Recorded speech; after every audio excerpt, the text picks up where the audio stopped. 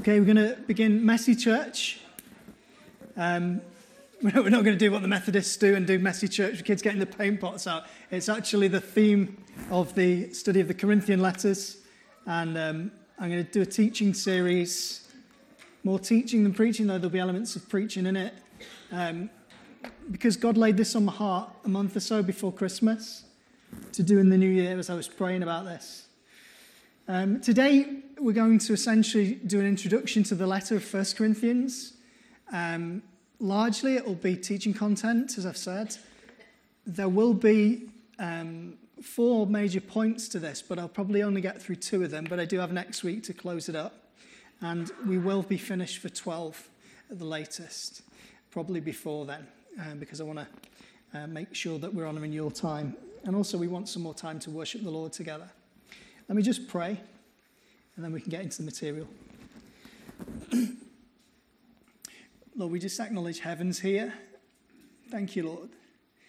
Father, it's so easy to see with our own eyes and forget what you're doing in the invisible realm. So, Lord, help us to see the invisible in this moment. Help us to be aware of you as your word is scrutinized, looked at, is deciphered. As we chew on it, Lord, I pray that you'd speak to us, Lord, and change our lives. Amen. Okay, so Messy Church was the phrase that I thought best suited to this epistle, a letter of St. Paul to the Corinthians. There are 2 of them in the New Testament of the Bible, but a lot of scholars agree there's probably 5 letters in the exchange. We probably have about 3 of them. One of the third one is absorbed into the other 2. And it was a particular challenge for the Apostle Paul, this church. He spent a year and a half planting it, and then he went away and it became a mess. And to anyone who's got an apostolic heart, if you've birthed a child, your church, you care about that child, your church that you birthed. And when you hear news that it's not in good shape, it aches in your heart because you expended a lot of energy, a lot of time on your knees to create that. And if it goes awry, there's only people with an apostolic heart who can feel that, who can know that. And having planted churches, I know how much churches matter that you birth to an apostolic leader. They are, in a sense, your spiritual daughter church.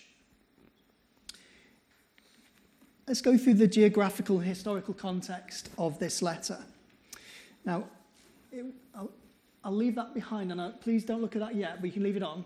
You just listen, and then we'll refer to what's behind me in a minute. When it comes to knowledge about ancient Greece, many people know about the important city-states of Athens and Sparta. I bet you've seen some movies with the Spartans. Give me a wave. Very, very cool. Some of them are a little bit violent, but the Spartans were remarkable. The Athenians were remarkable. But very few people know that Corinth was a hugely important city in ancient Greece. It has an incredibly deep, long-standing history. And in many respects, it was the epicenter of ancient Greek world. Did you know that? The epicenter. It was a highly important city indeed. The very center of the Greek world, the ancient Greek world. Highly important city-state. Corinth had a very long history and was often at the center of major events in the ancient Greek world. In about 600 years before Christ, Corinth had naval dominance around that area of the south of Greece. In the years to come, it would catapult it into being hugely important as a port and trade route, with lots of temples to Greek and Roman gods being built, alongside the various booming trade centres. It was an economic powerhouse. Here's 3 summary phrases. It was an economic powerhouse, a religious melting pot, and a hedonistic culture like no other at the time in the ancient world. They had a phrase back in the day when Paul would have travelled to Corinth, and it was to Corinthianize. To Corinthianize. The most recent sort of similarity to that is, I never saw it, but I saw the film or the series advertised on television called Californication. I don't know if you saw that advertised. I never watched the series, but I thought that's more like a modern equivalent of to Corinthianize. It was a debauched city-state, and the reasons for that. The influence of Greek and Roman gods on the city had a massive impact on its moral climate. There's an example of that in the Acrocorinth. The Acrocorinth was a large hill that dominated the cityscape. So it was right there overlooking the city. And at the top of the Acrocorinth, this 1,850-foot hill, was a temple to the Greek god Aphrodite. Now, we could go into the beautiful boys of Apollo, the male prostitutes, but let's just focus on one deity. 1,000 temple prostitutes serviced the temple to Aphrodite, who would ply their trade round the clock. And they would be hired by wealthy, unscrupulous priests and other people, businessmen as well, who would essentially, through their trade, pull in money for the gods. Okay? When evening fell every night, 1,000 prostitutes would descend on the city to get trade. Now, if that doesn't shock you as a culture for the Apostle Paul to invade, I think we can rejoice that, thankfully, for all the chaos in Europe, we don't yet have such a wicked state of affairs encircling our Christianity. We often think we're in the darkest time in Christian spiritual history. The Apostle Paul was literally a hero. He targeted Corinth. He was intentional about going to Corinth. People often get overly spiritual about whether they are to plant a church in a particular place. Now, the Lord can speak about where to go, and it's usually the best when he does, but everybody needs the gospel. And I remember Steve Hill, who's one of my greatest heroes, a preacher and evangelist in the 1990s, trained under Leonard Ravenhill, amazing man of God. He worked with some of the great revivalists in Argentina, and they said, Steve, why did you plant churches down that road with that particular Argentinian? He said, because there weren't any churches there. It's as spiritual as it gets. Just a head up, I feel in the Lord I've got to plant into Liverpool sometime in the future. I feel like God's told me to do that. I feel he's actually drawn a circle around where I've got to plant. I'm not going to go and run and do that. I'm not anxious to do that. I've got to set this house in order before we can plant out again. But God wants us to be viral in church planting, because the most effective evangelism strategy, biblically, is planting new churches for new believers, new communities of faith. Apostle Paul took 1.5 years to plant this place. It was a wicked place. It was a place of great prosperity, and often when there's great prosperity and hedonism, people forget God and they become their own gods. He's a self-made man, and he worships his creator. I'll let that hang a minute so it goes in. David got it. He's a self-made man, and he worships his creator. This is the sort of place it was.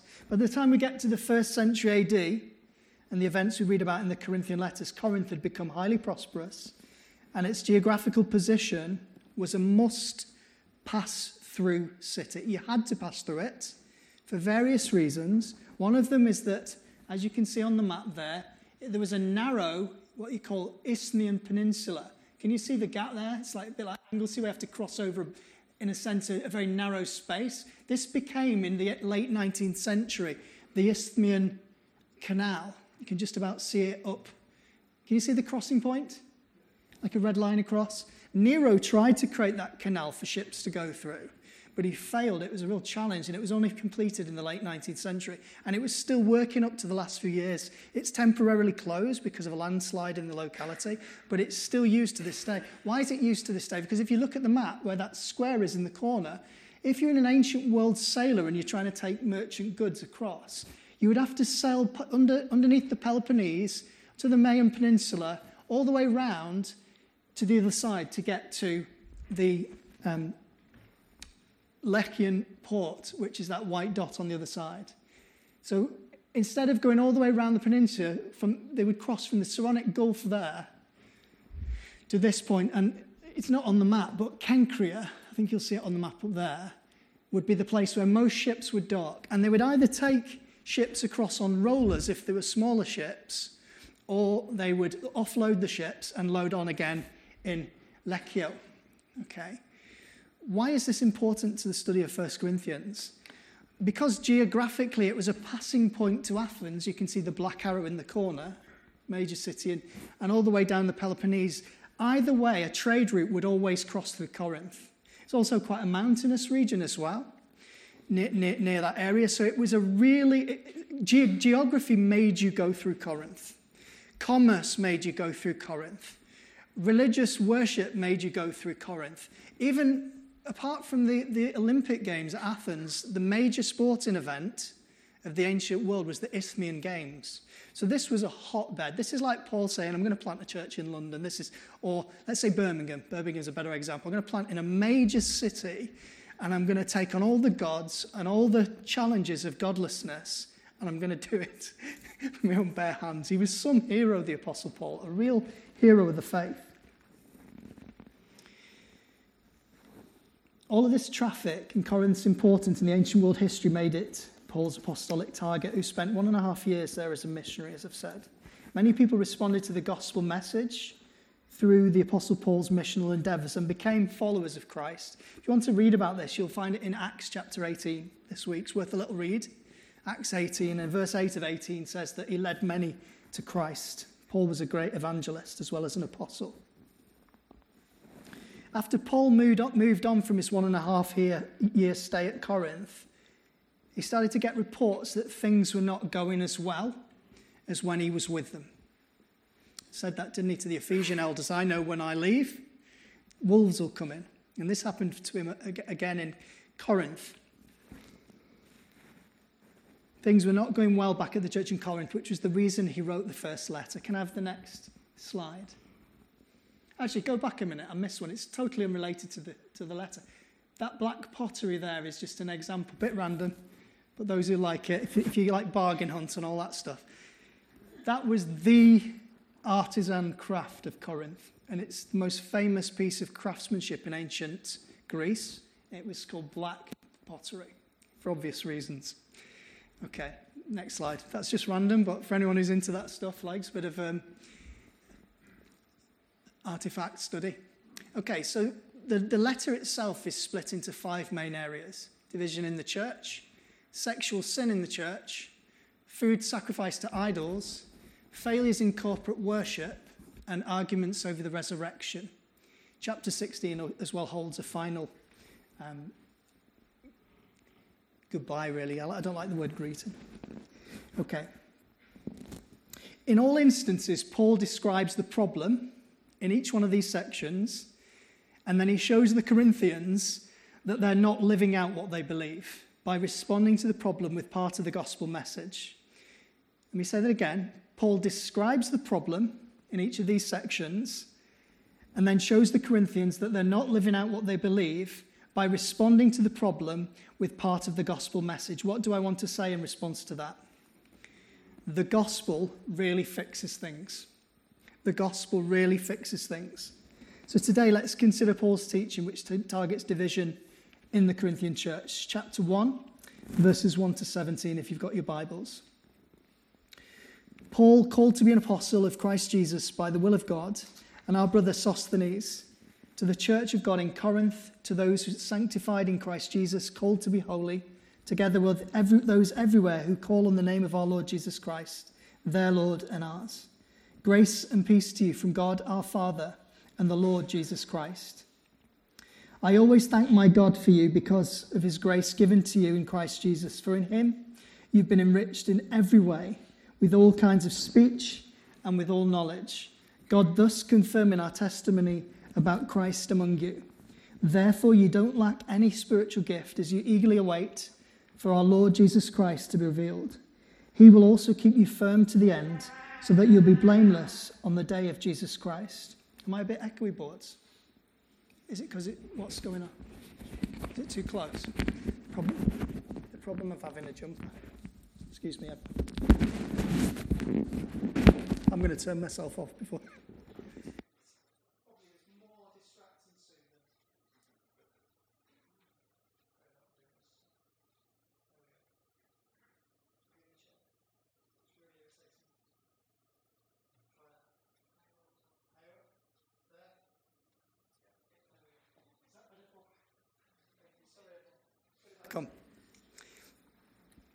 Let me read that Thanksgiving section again from verse 4. I always thank my God for you because of his grace given to you in Christ Jesus. For in him you've been enriched in every way with all kinds of speech and with all knowledge. God thus confirming our testimony about Christ among you. Therefore you do not lack any spiritual gift as you eagerly await for our Lord Jesus Christ to be revealed. He will keep you firm to the end so that you will be blameless on the day of our Lord Jesus Christ. God is faithful, who has called you into fellowship with his Son, Jesus Christ our Lord. I appeal to you, brothers and sisters, in the name of our Lord Jesus Christ, that all of you agree with one another in what you say, and that there be no divisions among you, but that you be perfectly united in mind and thought. My brothers, some from Chloe's household have informed me that there are quarrels amongst you. What I mean is this. One says, I follow Paul. Another says, I follow Apollos. Another, I follow Cephas. Still another, I follow Christ. Is Christ divided? Was Paul crucified for you? Were you baptized in the name of Paul? I thank my God I didn't baptize any of you except Crispus and Gaius. So no one can say that you were baptized in my name. Yeah, I also baptized the household of Stephanas. I had to smile when I was reading this. He's like, I didn't baptize many of them. Then he starts listing them off. It's like, proper hero, this guy. Stephanas, beyond that, I don't remember if I baptized anyone else. For Christ did not send me to baptize, but to preach the gospel, not with wisdom and eloquence, lest the cross of Christ be emptied of its power. It's really good to hear some of the things that are in there. Some of them are a little bit more challenging to our mindsets. But one of the things that we must, before we get into any of the main material, is realize that church is messy. Right? If we think we ever arrive at any future juncture before Jesus returns, we are miles away. And what's really exciting to me and really encouraging to me is the Apostle Paul, who lists all of those depravities of the church, all that brokenness of the church, division, sexual immorality, disputes over the resurrection, disputes over leadership, and so on. He says this, I am confident that you will be blameless on the day of our Lord Jesus Christ. Now, in spite of all the mess that he's about to take on, Paul says in verse 4, I thank my God because of the grace given to you in Christ Jesus. See how positive he is at the beginning. For in him you've been enriched in every way with all kinds of speech and with all knowledge. Now, before you move on swiftly to the more challenging aspects of this, just think about that for the minute. This is a church, reading on, that didn't lack any spiritual gift. Right. I heard of a church in America that had a resurrections department. You might laugh, I laugh, I think it's funny. But this is the sort of church that Corinth had. They had a church that was on fire, but broken. You know, so often in the past, we can presume that supernatural giftedness is given to those who deserve it by virtue of their spirituality. Can we just kill that notion now? I feel his presence as I'm saying this. The Lord's pleased with that, what I've just said. We have to recognize that everything a person carries for God came by grace through faith. Not of works, so no one can boast.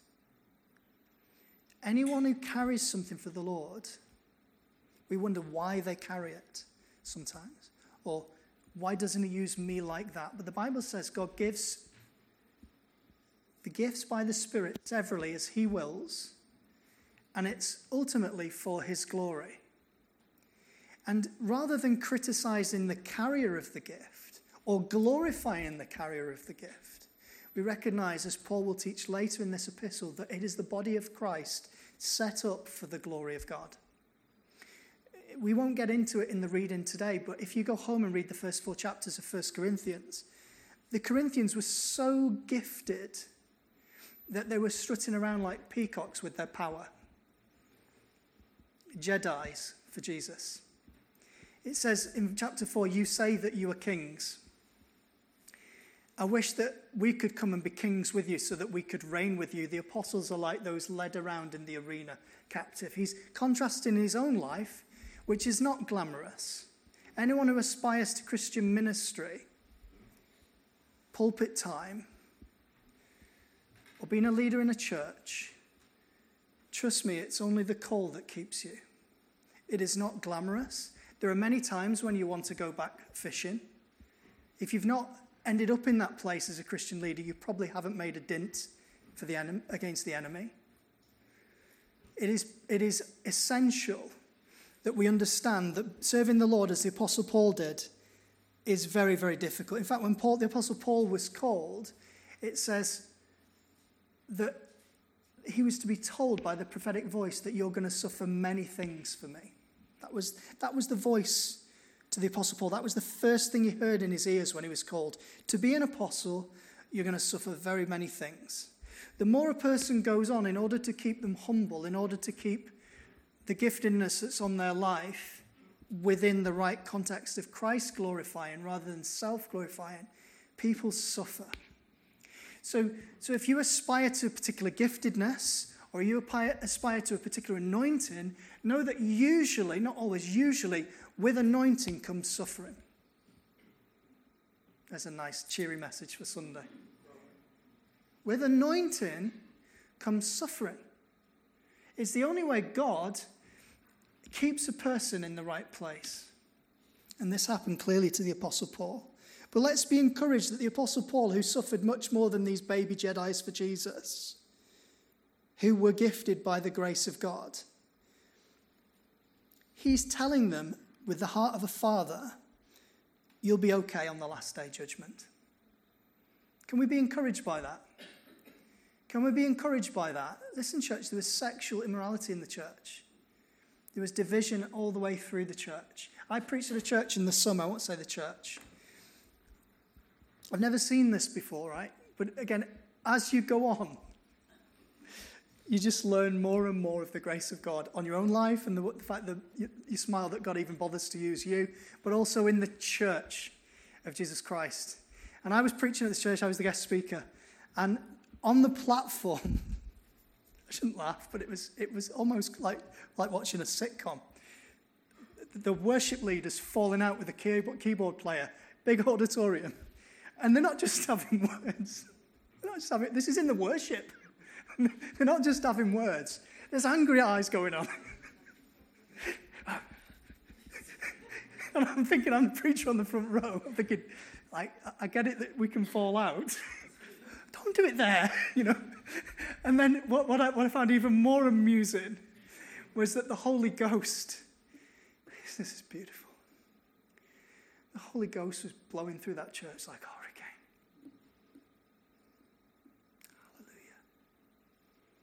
Hallelujah.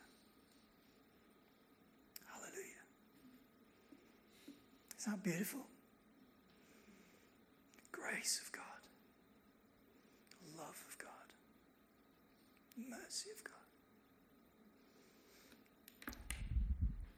And this is where Paul is with this church. He's saying, guys, you know what? You've got everything. All kinds of logos, all kinds of gnosis. Because they pride those words, gnosis, like Gnostic religion, hidden knowledge, anti-spiritual. You've got all this hidden knowledge, this ability to, word of wisdom, word of knowledge, word of prophecy, inspired utterance, power gifts, miracles, signs. Wow, aren't you special? You've got it all, logos, gnosis. And then this was his underlined point, and I've underlined it in the text, verse 6 of chapter 1. Do you know what this is, Corinthians, says Paul? This is God confirming our testimony about Jesus amongst you. In other words, the reason you've got this power, the reason you've got this ability to speak by the Spirit is because the gospel's true. And the Spirit's been released. And that's why it goes into verse 7 and says, you don't lack any spiritual gift. Interesting phrase that follows, as you eagerly await for the return of the Lord Jesus. It seems that there is this coupled nature between expectation of the return of the Lord and giftedness spiritually. Because the expectation for the return of the Lord, eagerly waiting for the return of the Lord, turns your heart to heaven And the fire of God comes on you irrespective of performance. So quite often we are struggling with our flesh, we're struggling with relationships, we're struggling with our diet, we're struggling, is this just me? Struggling with lack of exercise, struggling with the dog, struggling with the cat, struggling with the finances, struggling in the work. The grace of God's on our life through Jesus. I don't have a cat. Most of the rest was true. Verse 8, he will keep you firm to the end so that you'll be blameless on the day of our Lord Jesus Christ. Isn't that beautiful? Verse 8. He will keep you. Wow, isn't that encouraging? And I've said it about 3 times, but I just want it to go in. Wherever you're feeling up to today, God will keep you firm to the end. What a beautiful thought. So that you'll be blameless on the day of our Lord Jesus Christ. God is faithful, who has called you into the fellowship with his Son, Jesus Christ our Lord. What a beautiful way to start an epistle that's dealing with challenges. What a saviour. Can you turn to someone today? This is the cheesy moment that some people go, no, I'm not doing that. I'm not doing that. I hate it when people say that when they're preaching. Can you turn to someone or just mutter under your breath some sort of grumbling complaint against the preacher? Turn to someone near to you if you've got the ability to do that. And say, the Lord will save you in spite of your mess. Can we say that? The Lord will save you in spite of your mess. Hallelujah. I'm trying to hear now, in my insecurity, who's muttering against the preacher. You see, the truth is we've all got mess. I don't care how good a Christian you are. We've all got mess in our life. We're all less than the finished article. And there's pain behind every door. I think about this when I jog, which is very rare. I also think about this when I walk the dog, which is more common now. But the fact is that we've all got mess. And we'd all agree with that. I don't need your... It's the truth. When churches, and it's churches all over the world, not just family church, when church people come together, they take their mess and make a pot of mess with the other messy people. Right? So that is church life. That's this age. God, preachers often say, no perfect people allowed on the back of our door. Because the reality is, no one in the Bible was perfect but Jesus. Nobody in this room is perfect. And God uses imperfect people. Hallelujah. Isn't that good? That's great news. So the gospel fixes everything, even messy church. Turn to someone next to you and mumble against the preacher and say the gospel fixes everything. For some, even if that's 5 people in the room, they remember that. There you go. Bless my little cotton socks. Now, the gospel fixes everything. And the first thing Paul wants to address of the 5 issues in Corinthian church, chapters 1-4 for you to study when you go home or sometime this week. And I really would ask you to read this because I'm not going to get through all the material today. So I'm largely going to pick this up again next Sunday. I'm going to go through, if you go to the next slide, these 4 points over the next couple of weeks.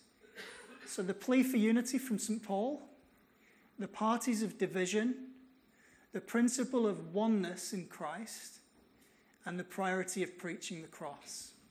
It's great preaching through the word, isn't it? Teaching through the word, one step at a time. You can't duck anything. It smacks you on the nose. And usually the preacher gets first punch when he's preparing. Okay. Verse 10, Paul says, I appeal to you, brothers and sisters, in the name of our Lord Jesus Christ, that all of you agree with one another in what you say, and there be no divisions among you, but that you be perfectly united in mind and thought. What is this?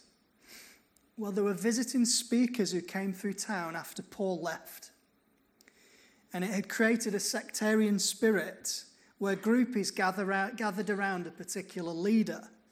So there was various factions. It was sectarian, the church. It was, I like Paul, I like Cephas, I like Apollo, I'm part of the Christ party.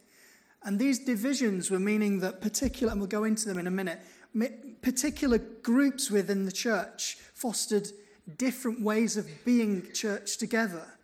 And there was no cohesion as a result of it. And as much as we're going to look at that their experience speaks into our brokenness, both locally in our church and in the Church of Jesus Christ globally.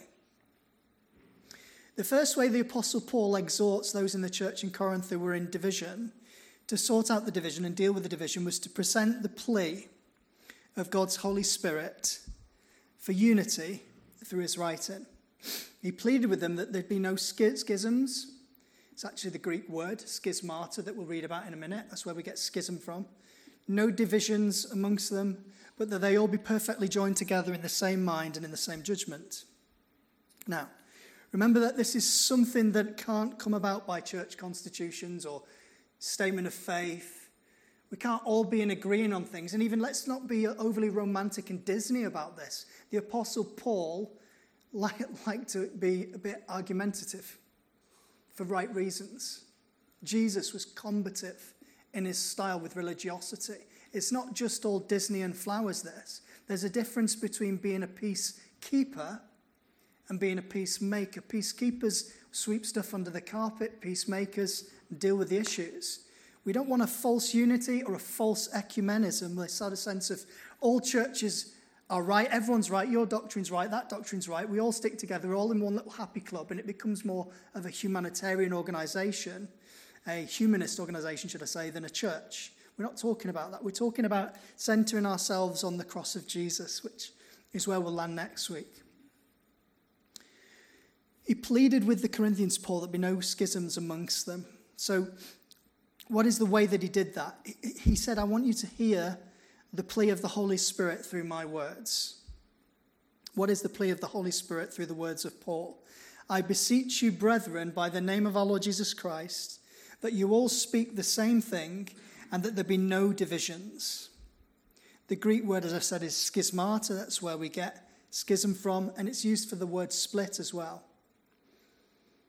The phrase perfectly joined together that follows is a phrase used for knitting broken bones. Give me a wave if you've ever broken a bone. Oh my goodness, there's so many broken bones in this room. When I was in my teen years, I threw myself into every sport and broke virtually every bone. Broke my nose, broke my finger, punching someone, dislocated my thumb, dislocated this shoulder 13 times, dislocated this shoulder, broke my foot, broke my arm. Nice. It leaves you when you're in your 40s, feeling a little bit like you need a medic. But the thing that I've wrote down here is that the difference between dislocation and break is a break aches, a dislocation screams. Give me a wave if you've had a dislocation.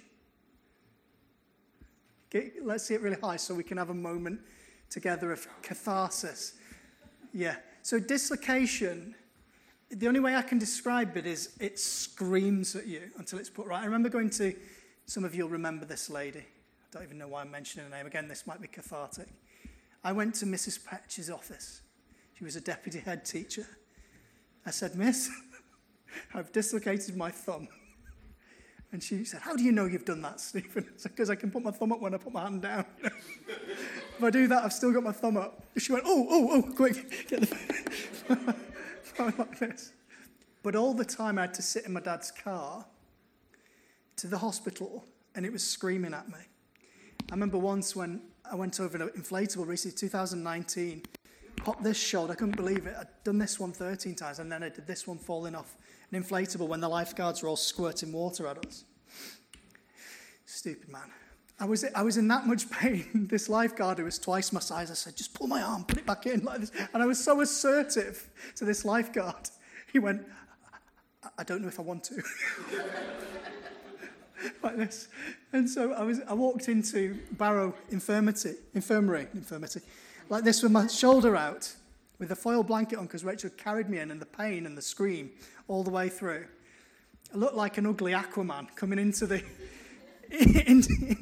this woman who was busy at a desk looked up and went, she said, where have you come from? She thought I'd climbed out of the dock or something because we'd come from a swimming pool nearby, not from the sea that was just next to the infirmary. But the point in making those silly stories is that I know what it's like for your joint to be screaming at you until it gets back in. It's different. Like breaks, they're like bruises. Ow, that hurts. Dislocations scream.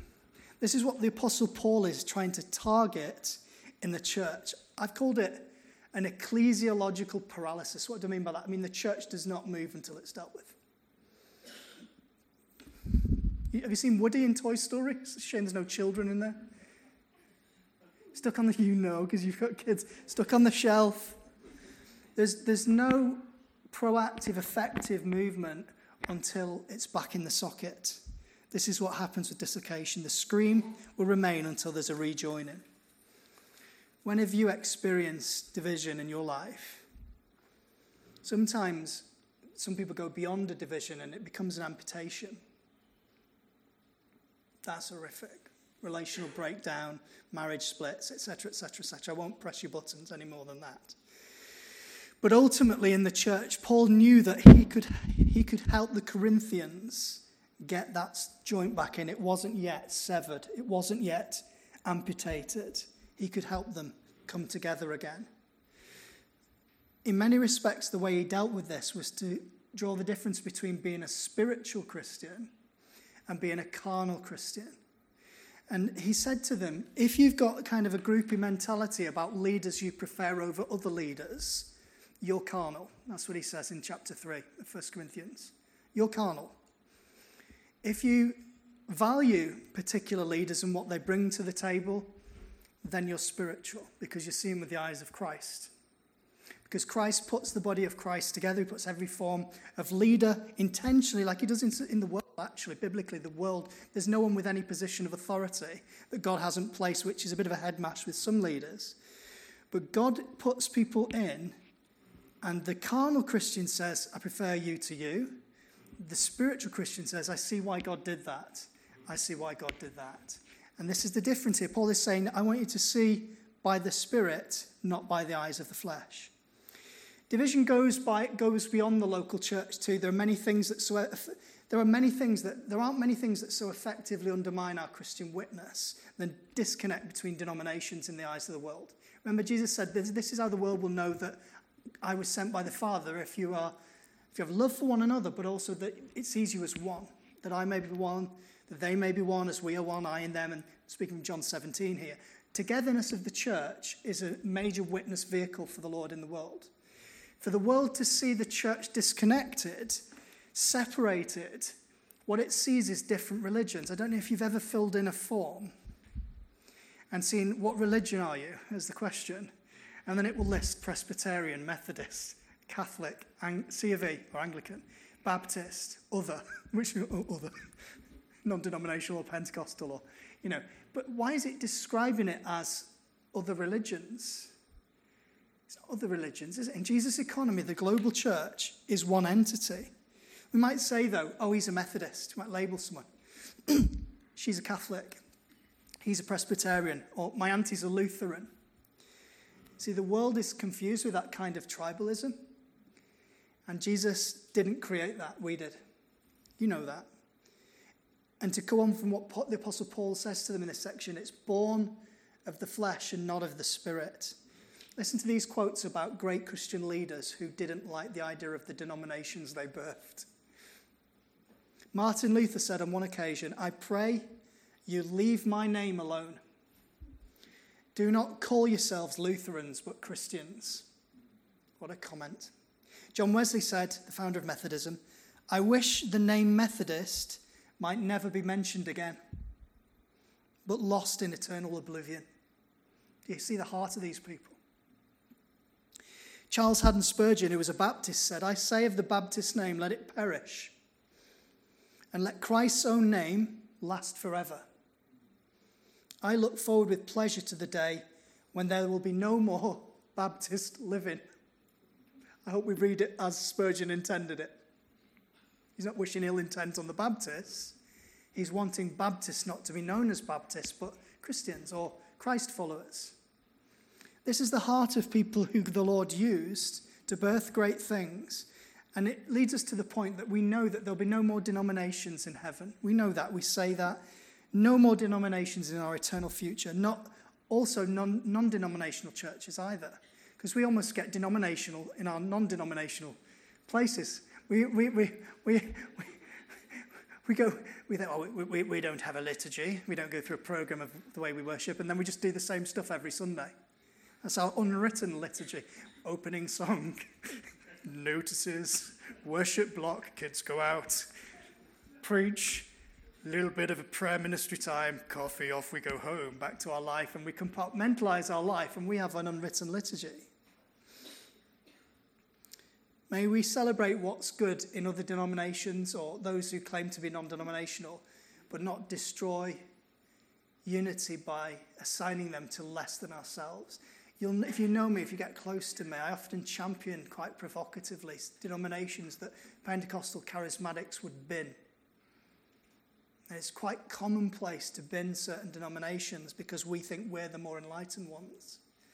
And then you just have to start studying a little bit. Study the works of people like Richard Foster, who points to the monastic tradition that we thought, that's a bit. God never called you to go away in a monastery and live out in silence and solitude away from. He meant to go into old world. And then we start studying the silence and solitude of the monastic tradition and realize these people seriously know God. And they turn the cogs of human history to bring missional advance for the church globally. And God uses them in their setting. And so we are very judgmental. We are very prideful, actually, in our belief that we are the ones with the ultimate and the best truth. And therein is the problem for all division. It's rooted in pride and insecurity. I'll mention that again in a minute.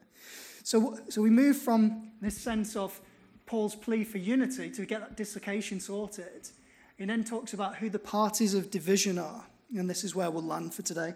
Unfortunately to you, you'll have to wait for next week to look at the priority of preaching the cross and how the gospel heals everything, but at least you can study that next week. The second way that we saw Paul deal with disunity within the assembly, within the church at large, is to locate the parties of that division, whatever the division may be. In Corinth, particularly in verse 11 and 12, we saw this. My brothers and sisters, some from Chloe's household have informed me that there are quarrels amongst you. What I mean is this. One says, I follow Paul. Another says, I follow Apollos. Another, I follow Cephas. Still another, I follow Christ. Paul had received a word from 3 messengers from Chloe's household, and there were strifes and quarrels amongst them. And chiefly there were 4 parties, which I mentioned before. Let's just briefly look at those 4 parties of division. There was the Paul party, not the pool party. That's something else. There was the Paul party. These were the ones who we think were probably following Paul's gospel of grace, probably.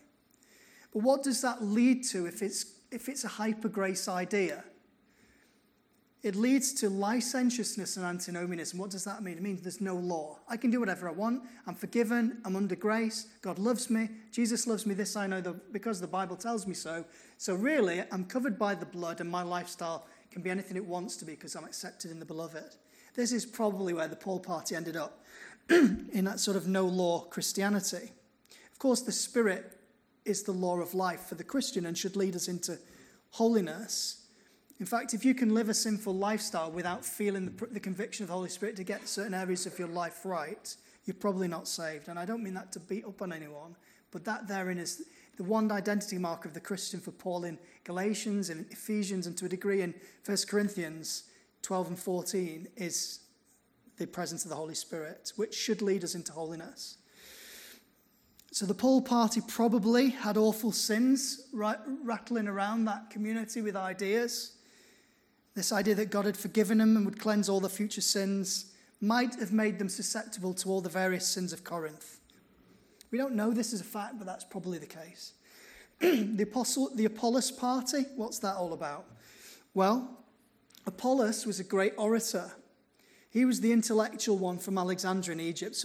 You will have a natural affinity to certain speaker types. Some people, I just want it simple. Keep it simple. Others, I like deep. And the reality is, this is what's going on here. People are just being preferential in what they like. They choose almost consumer Christianity in the first century. And Paul, this educated man, was one probably who the Greeks who valued this rhetoric, this I'm clever. Do you know, instead of going to the cinema, they'd listen to people speak in lecture halls. That was their entertainment. This is probably going to float the boat of most Greeks. That's probably where piety and intellectualism came together within the church of Corinth. That pride in knowledge, you have everything of knowledge and power, Paul says. Intellectual group, the Apollos party.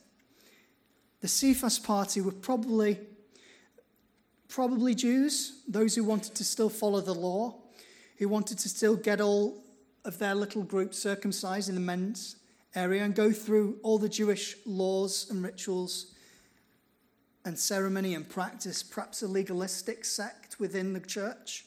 And then there was the Christ party, the most pious of the lot, pompous and hypocritical of all who say, I am of Christ, who do not follow a man. In fact, we don't follow the authoritarianism or hierarchy of any men, the Christ party might say. We belong to ourselves, but we follow Christ. Very easy that's a very common, I've seen that in the Christian church. Some of the churches that I've led, I remember my predecessor and the elders that I took on had suffered a series of abuse from a particular family. And there was one family not under authority of the elders, and they were very abusive of the elders, and I had to challenge it. And this is maybe the hyper-spirituality that says, Jesus is my line to heaven, leaders don't matter.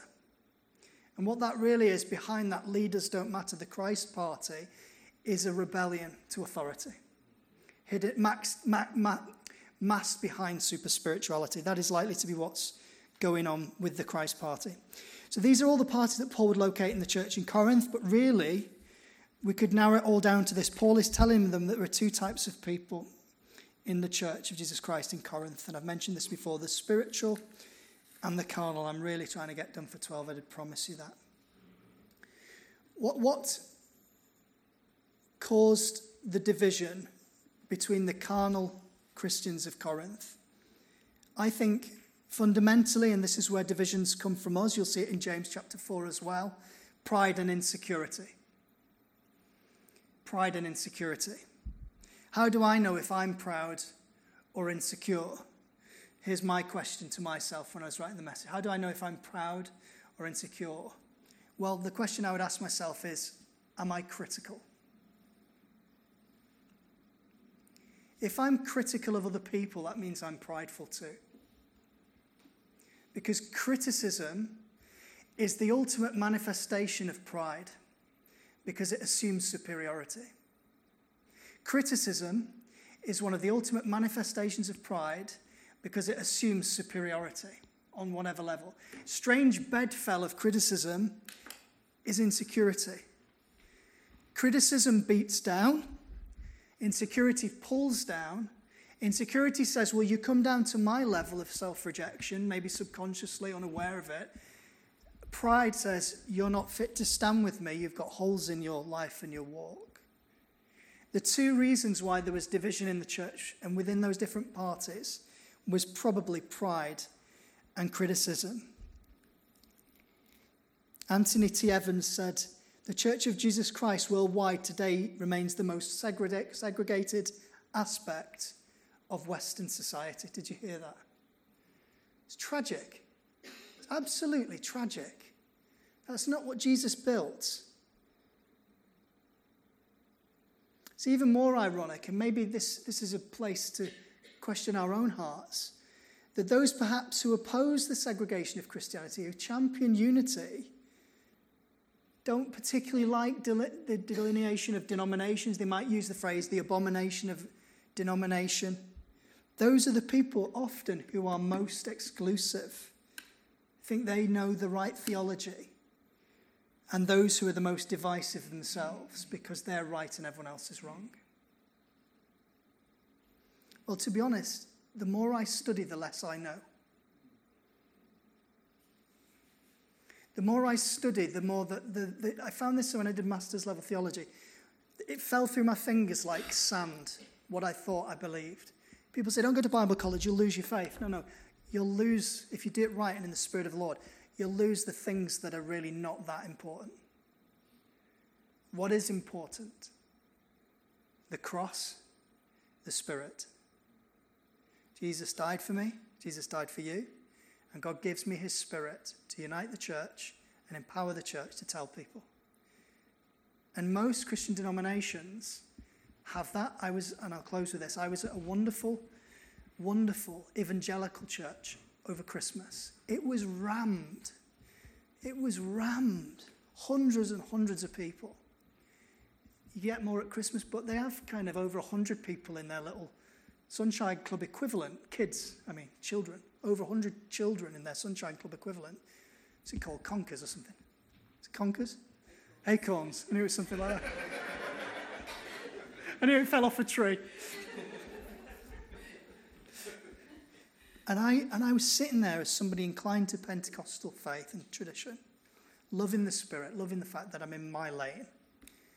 But I was internally thanking God for that church and how wonderful they were, how much of a credit they were to Jesus. I know that they were. And then the guy who led it, he was a young guy, and I went up to him after I had to do it. I couldn't help myself. I said, mate, that was fantastic. Just give him a hand. He said, really wanted to encourage him because pastors don't often get encouraged.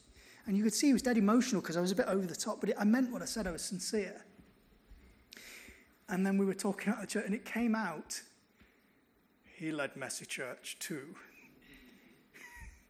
Because there isn't any other type of church. I didn't share anything about our church, but he was clearly showing me it's not quite as pretty as it is on the surface. But what we do know is that kingdom plants are growing in that garden. And the Lord is present among the people, regardless of what they teach on the Spirit. The gospel is being preached, and we must love and value people from every tradition that claims Christ died for the sins of the world and is coming again. Amen. Bless you.